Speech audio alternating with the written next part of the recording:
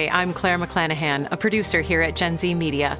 And in hot anticipation of Season 2 of Young Ben Franklin, Welcome to New York, we have put together 4 short segments about scientist, inventor, founding father, and star of our show, Mr. Benjamin Franklin. And we are lucky enough to have with us a preeminent Ben Franklin expert, Dr. George Boudreau. Let's start with who you are. Tell us who you are, Dr. Boudreau.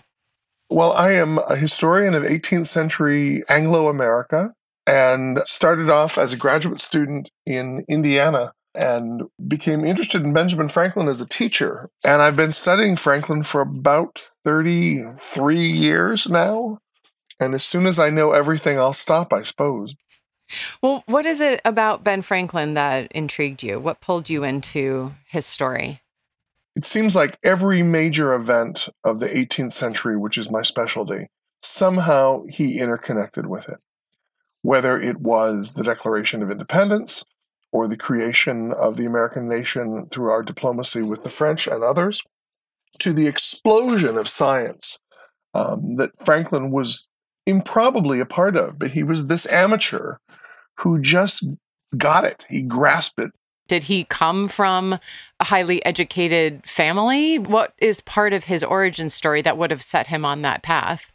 Well, one of the odd things about Benjamin Franklin in looking at this era of people in history is that Franklin wrote his own story down.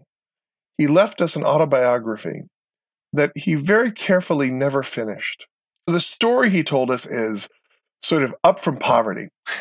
I have to point out, though, that his family was not as poor as he liked to point out. He's living in a big family that looks like they're all pretty well fed, but things that for them in their era, like college, were out of the question. And of course, the girls, including his favorite relative, his beloved baby sister Jane, or Jenny as he often called her, girls were not given a formal education. Right. And it's interesting to compare the two of them because Jane marries a poor man and lives her life quite poor. And Franklin, at any step along the way, he could have failed. It could have all gone belly up. But he was really fortunate that the ways he invested his money and did things worked.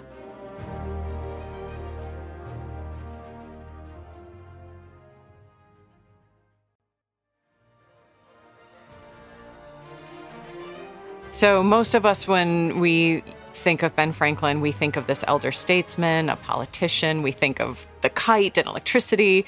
But in our show, we are experiencing him as a young man. What do we know about his childhood years, his teen years, before he left Boston and went to Philadelphia? He was always inquisitive. He was not terribly religious in a society that was still dominated by the Puritan church. I think he might have been the kid who would drive parents nuts. Or in a classroom, he might have been the one doing his own science experiment in the back of the classroom when everybody else was studying English at that hour. Getting him to focus must have been quite challenging. He was athletic, and most people don't acknowledge that.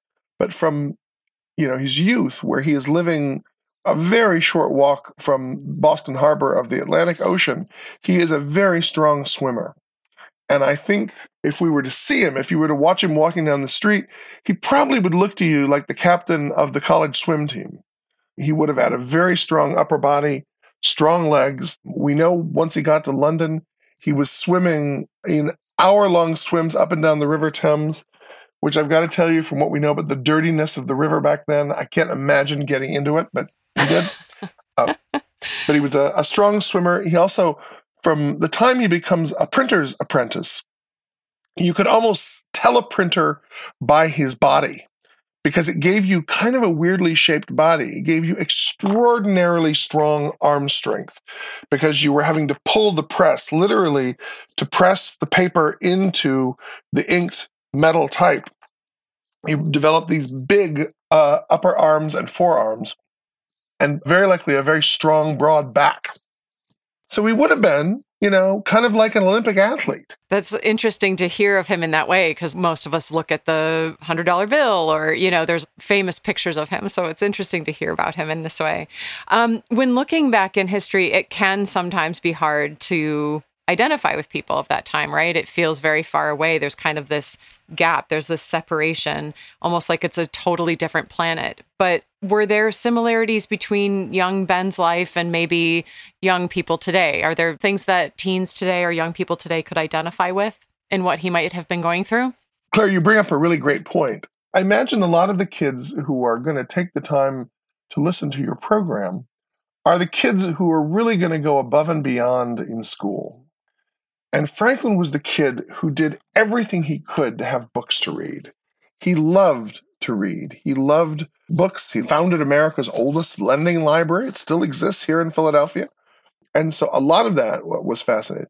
I imagine also you have a lot of kids on a Ben Franklin podcast who are really into science, who can spend their time looking at the natural world around them, of the trees losing leaves or buds coming up, or maybe they're helping garden and getting to see plants work. I would strongly recommend that no one listening to this attempt the lightning experiment because it is incredibly dangerous. Incredibly dangerous? Well, now you've got my attention.